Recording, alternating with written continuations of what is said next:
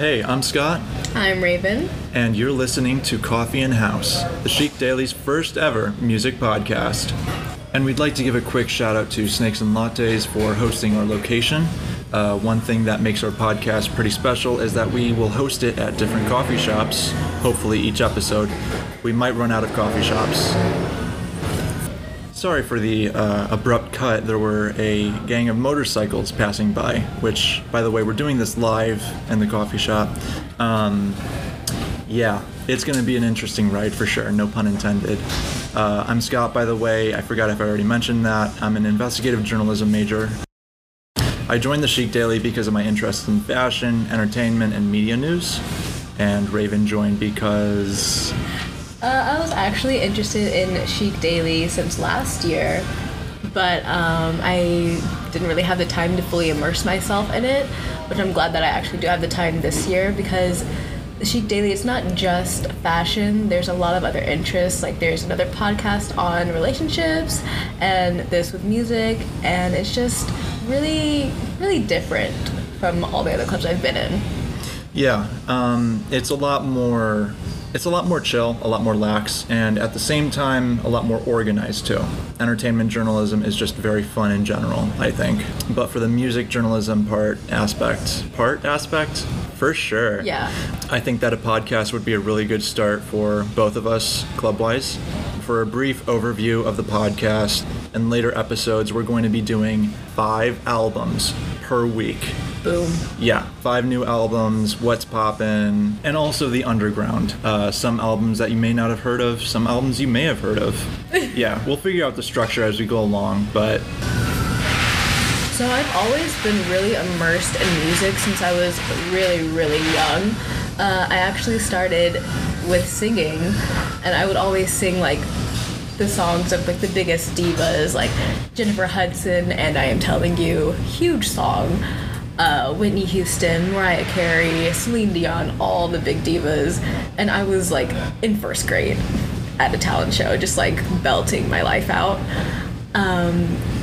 And I sang, I danced, I was just around music 24/7. Didn't you play the violin at some point? Yes, in 4th grade I started playing the violin, and I fell in love with that too. So music has always just been the biggest part of my life, and it's how I started to find myself, and it's really how I can just chill and sort of get away from the craziness of the world, especially this year. Mm-hmm. This year I've really just, like, needed music to just calm down and just get away from everything that's happening. And so it's always kind of been like a helping hand. Yeah, music definitely connects a lot of people together. Like, throughout the quarantine and coping with it, there's so many artists who found so creative ways, like Charlie XCX, and like 5 others that I'm not thinking of right now, who have released music in quarantine, like in their own rooms, recorded, produced, and released there. I think that music is one of the core concepts of creativity, and through that creativity we can just bond with each other and just vibe, for lack of a better phrase. Yeah, one thing I think about of music really connecting people is on the industry of K-pop. I listen to K-pop on the regular, and international K-pop fans and Korean fans just talk on the daily, and it's really interesting to see because it's a completely different language. There's language barriers, of course, but we all just find solace within each other because we listen to the same people, we go through the same things, we talk about it, the music means something to us. And I think that through that language barrier and completely different countries, the fact that music can connect so many people is just really cool. That's a really cool thing to have. Honestly, I don't think I would have connected to as many people as I have currently without my interest in music. Like, you can call it one-dimensional, but then again, you can call any interest one-dimensional. It's about what you do with that interest, and I plan on taking that interest to my career and hoping that I can meet a lot of other people with similar minds. Honestly, looking back on it, like, on my music taste, it was a really interesting journey, because I actually started out, I think in middle school when I was in my really, really big emo phase. I started out on some heavy metal and a little bit of, like, electronic. and then I moved somehow into Kendrick Lamar, and it was just a crazy journey. I moved on from Kendrick Lamar to Dolly Parton to the Flaming Lips, and then after that into a bunch of indie artists. It's a crazy journey how music tastes change. Yeah, with me, just thinking about, I can go back. I was really young. I remember listening to like mainstream rap, like Buy You a Drink by T-Pain and Lollipop by Lil Wayne, which I probably shouldn't have been listening to at that age, but Yeah, like we're maybe gonna not. look over that. We're just gonna zoom by that. And I listened to, and I still listen to like 90s R&B, K-pop, as I mentioned before. Just like spanning across so many different genres. Like my Spotify playlist is just all over the place. I remember, like back when Spotify did, it was last year I think, where they did like your genre diversity thing. Do you remember that? Mm-hmm. Where it had like what genres you listen to. Do you stick in one genre or do you branch out? I had like rock, metal, electronic, rap, country, all of that under my belt, and I'm like, it felt like a weird accomplishment to have a diverse taste, and I don't want to like relish in that, because then that's like looking down on people who only listen to rap and stuff, and there's nothing wrong with that. There's nothing wrong with sticking to one genre. That just means you're really into what you're into. Yeah. I think that could be like a stigma so many times. I just see all the time on like social media, like Twitter, like there's this huge want to be indie and to just only listen to indie artists and like find underground people. But I feel like as long as you're like listening to what you want to listen to, I just feel like just enjoy your music, man. Honestly. You brought up a really interesting point about social media that I would kind of want to elaborate on. So like social media, in my opinion, has kind of, I don't want to say ruined music a little bit, but it kind of has, I think. Between the K-pop stands going wild, to the Travis Scott fans, to SZA season. I mean, SZA's cool, her fan base is cool, but it's just, as soon as one artist blows up, that's all you see of them, and there isn't really much room for anybody else. Yeah, true. That's like, yeah, that's like a big part of it, like Twitter culture when it comes to music. When someone drops something, that's all I see on my timeline. Like when SZA dropped, it was just like SZA. And I was like, I know there are other artists. Yeah. Like, I know other people are like dropping stuff, but of course, because everyone was waiting for SZA to drop something, obviously. And just like, I think the biggest thing right now is TikTok is huge. Yeah. Everyone knows this. TikTok is really big.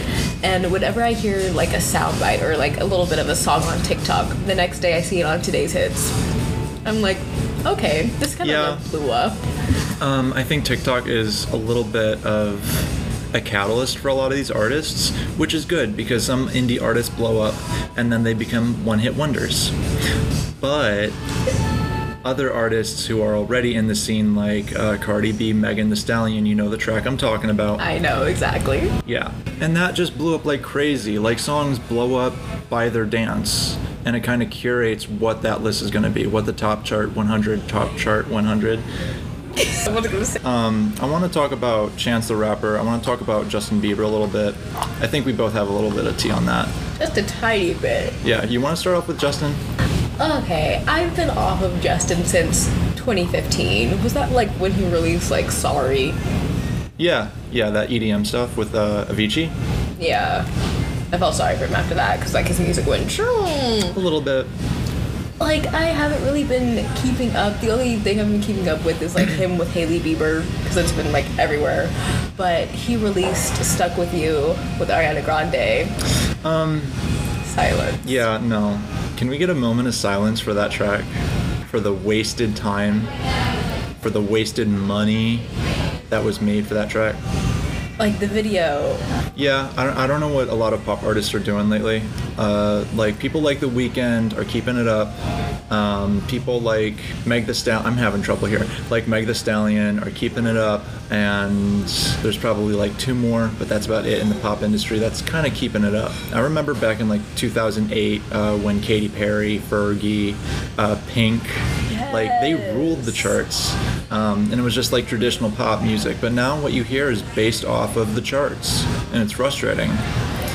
I think even Chance the Rapper has fallen into it. He released a track with Justin Bieber called Holy, which the message was great. It's about finding religion in the person you love, believing in religion through believing in your partner. And I think that's a great message. I just wish Chance was not on that track at all. I was disappointed with The Big Day. It was the big dump.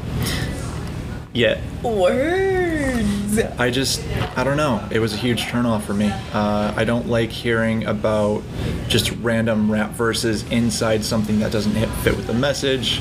I don't think everything needs a rap over it. I don't think everything needs like an overproduced instrumental. Just pick a theme and go with it, honestly. Yeah, like, especially this year, just music mainstream music has been so gimmicky. Yeah, we sound like old heads right now. But like, who hasn't made these kinds of complaints, honestly? Yeah, I feel like I do this so much. Just make the music, man. Oh my gosh, you know what that reminds me of? What? Every song, just DJ Khaled. But I mean, boom, just put DJ Khaled in there and you got like a hit. Yeah, I don't even know what he does. Does he like do anything else besides scream his own name? I want to say he's like a networker. Like he gets artists together, you know? Yeah. Maybe we can interview him sometime. No. No. He's too big for us. He's the best music. We're like second best. That's screeching. Speaking of best music and best pop artists, there's one that we forgot to mention, which is Lady Gaga. So she came out with Rain on Me with Ariana Grande. First of all, did you like the song? It was okay. I think I prefer like old Lady Gaga. I don't want to say like old Kanye, new Kanye, but like old Lady Gaga I think is a lot better than new Lady Gaga right now. I still think she's going strong, just not as connected. Her projects are a little bit discombobulated, in my opinion. Yeah, I really like when she was so experimental back in the day. Mm-hmm. Like she was doing so many new things that like no one else was doing. Right. But now I feel like she's sort of just like, I don't want to say merging with everyone else, but that's honestly how it feels to me. Like with Rain on Me, it just sounded like, for me, just like every other pop song. The whole aesthetic of Chromatica, it didn't really stand out to me because it was like Lady Gaga trying to copy the 70s again and trying to bring that dead fish above water again. Yeah. And I think there's so many artists who are bringing back 70s sounds like Ariana Grande and like The Weeknd that it's just an oversaturated type of music. Yeah, there's so much oversaturation these days. And like, I feel like with Rain on Me especially, I feel like they tried to make an anthem. Yeah. And I feel like when artists try specifically to make an anthem, it just never works out. Unless you're Queen, apparently. Different league. Yeah. League. Completely different league. But because Lady Gaga, she's always been like sort of like a champion for the gays, like hero for the gays. Like that's how like a lot of people recognize her. Right. And I just feel like there was so much push to just make this. And because that's her reputation. yeah, that's what she was trying to push. That's how she was trying to like be for the people who listen to her little monsters. But I just like, I really wasn't feeling it. But the one thing I was feeling, did you watch the VMAs? I did. I loved her acceptance speech. Yeah. She's so eloquent. I loved it. But like the song, it's not for me. I'm Yeah. sorry, Gaga. I love you, but no. Yeah. Gaga is one of those exceptions, in my opinion, who isn't like overwhelmed by her own fame. Like she's not snooty in any way that we know of yet. She's very down to earth, and she still appropriately represents the group that she represents. I think she is definitely a Hall of Fame worthy artist who should be a role model for other pop artists in the industry. Even if she does eventually have a fall off, I think that Lady Gaga is going to be remembered as one of, if not the best female pop artist of the century. Yeah, I feel like she's a true musician. Like, she's not afraid to experiment. She has so many different sides to her. Like, her voice. Crazy. Crazy depth. And obviously back in like paparazzi days, we didn't fully know that until she just came out belting with her like, I'm off the deep end. And I was like, those vocals, yes. What's interesting that I'm thinking of right now, the time around where she stopped experimenting, where a lot of artists, I think, stopped experimenting, like Katy Perry, is when apps like TikTok came up, when the dances came up, and when the money came up. I don't want to say that money killed modern day experimentation, but I do think it helped in the process. It's always just what's gonna make us the most money, like especially TikTok, those 15-second dances. And I think it's so funny when everyone hears like a little snippet of a song and then like top hits, we love it, and then they listen to the rest of the song and like we hate it.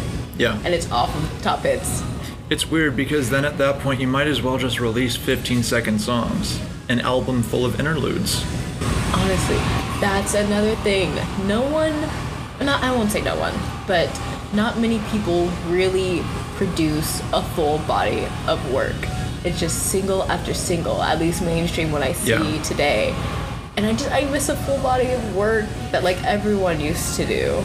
And I think this will be a consistent topic, but I want to go further into how the record companies are very, very responsible, but not accountable for, or not held accountable for, how the music industry is today, and how artists like Kanye West are speaking up about it, and even a little bit of Lupe Fiasco.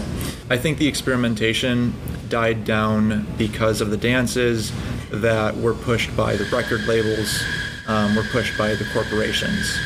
And a lot of these artists rely on these labels so much that they need this bag. They need it no matter what.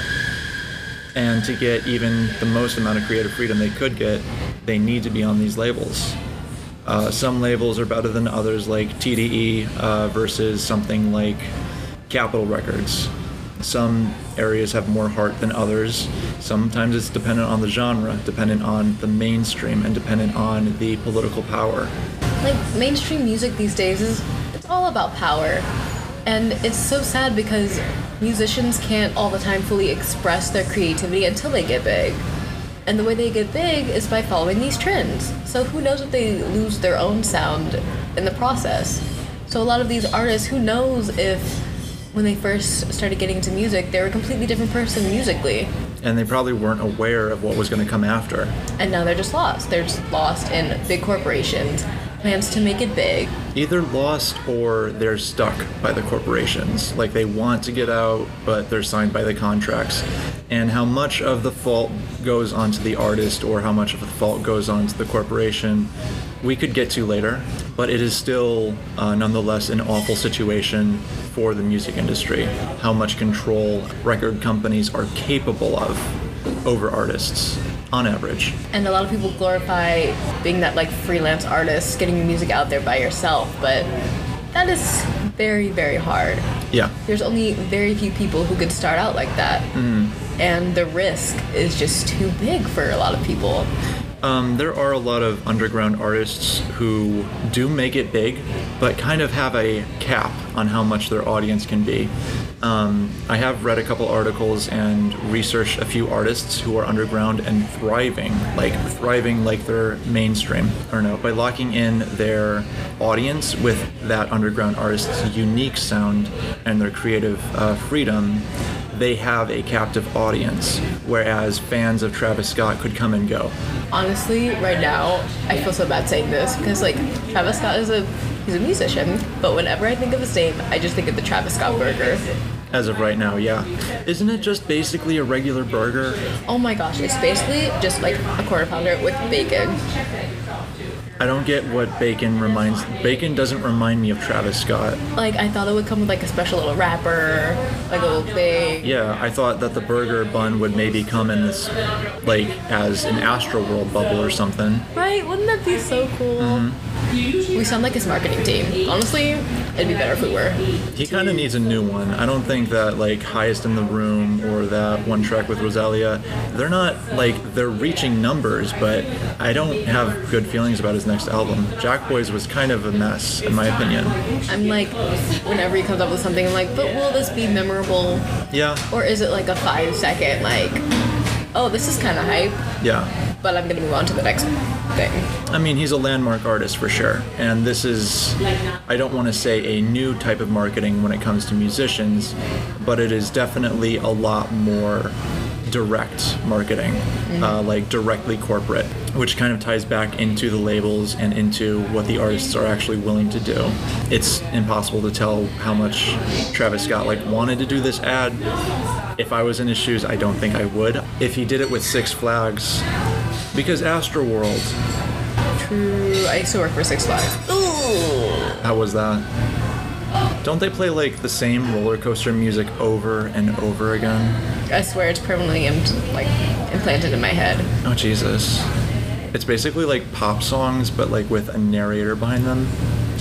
It's like, you know that feeling when Despacito is in everyone's head? Ew. It's like that. Ugh. Do you feel the just like... Despacito. Wait, is that how it goes? You sounded like Alvin and the Chipmunks, but like deranged. How dare you? I'm sorry, but you won't be making the cut. Wow. All right. The shade in this podcast is definitely going to be like a recurring theme. Some of the shade, it's not legitimate. If it is legitimate, you'll tell. Well, we're bringing the spice, you know. We're bringing the pumpkin spice. It's fall season. But anyways, we should definitely bring it back right now. We're getting a little off topic. Like, I think these kind of podcasts like we're doing is really important. Even though we went astray a little bit. Yeah, just a tiny bit. But It's the first episode. yeah, it's gonna be a little bit of a mess, but we'll bring it back. But Now y'all. I'm screeching. But analyzing music like this, it's just, I feel like you can get a deeper understanding of different topics, different perspectives, and definitely music theory. Yeah. Music theory is very in-depth, but like when you do understand it, it's like you're open to a completely different world. And it's really cool because like that's how artists originally made their music. They had a clear understanding of music theory and how music works. They weren't just playing it because it sounded like a vibe. They played it because they knew what they were doing. Not to give yet another diss to artists here, but You gotta really get into those notes, the harmonies, the production. yeah, exactly. It's a process. It's a study. You got to research that music if you want to understand it better. Because when you start trying to understand music, when you're going at a very in-depth level, it's a little bit hard to understand. It's just like getting into a new genre. Like, let's say you listen to Trippie Redd all the day. Let's say you move on into metal. It's going to be very difficult for you to understand and get into unless you keep doing it and you understand where these artists and where this audience is coming from and how this music affects this audience. Once you understand the how and you understand the why, then you get it. Just like that. Absolutely. But we'll touch more on music theory and all that in later podcasts. Speaking of, episode 2 is going to be a lot less of a mess than this one. It's the intro podcast. The saying I go by is first podcast, worst podcast. I think you hear a blender in the background. That is unintentional. Sorry about that. But that's what happens when you record it live. We do it live. This is what happens in the big business, I guess. 5 albums for episode 2, and then we're going to do around maybe 3 different news topics because so much happens in the music industry. And after that, we're just going to give our views kind of like in this podcast. So it will have a little bit of mess, a little bit of heart. The heart is a mess. And I will end on that note. Do you have any final thoughts? Just get ready for the tea. That's all I gotta say. Or coffee, if you're a coffee drinker, like me. I have a bit of a problem. A bit. Yeah, I drink It's my third cup, okay? Get ready for episode 2. Yeah, for sure. Oh, and shout out to Snakes and Lattes one more time. Thank you for hosting us. I have their Nutella latte. It's absolutely delicious. Out of this ballpark. Knocked it out of the ballpark. Yeah. There we go. For sure. Episode 2, next Friday, maybe. Next whatever. Stay tuned.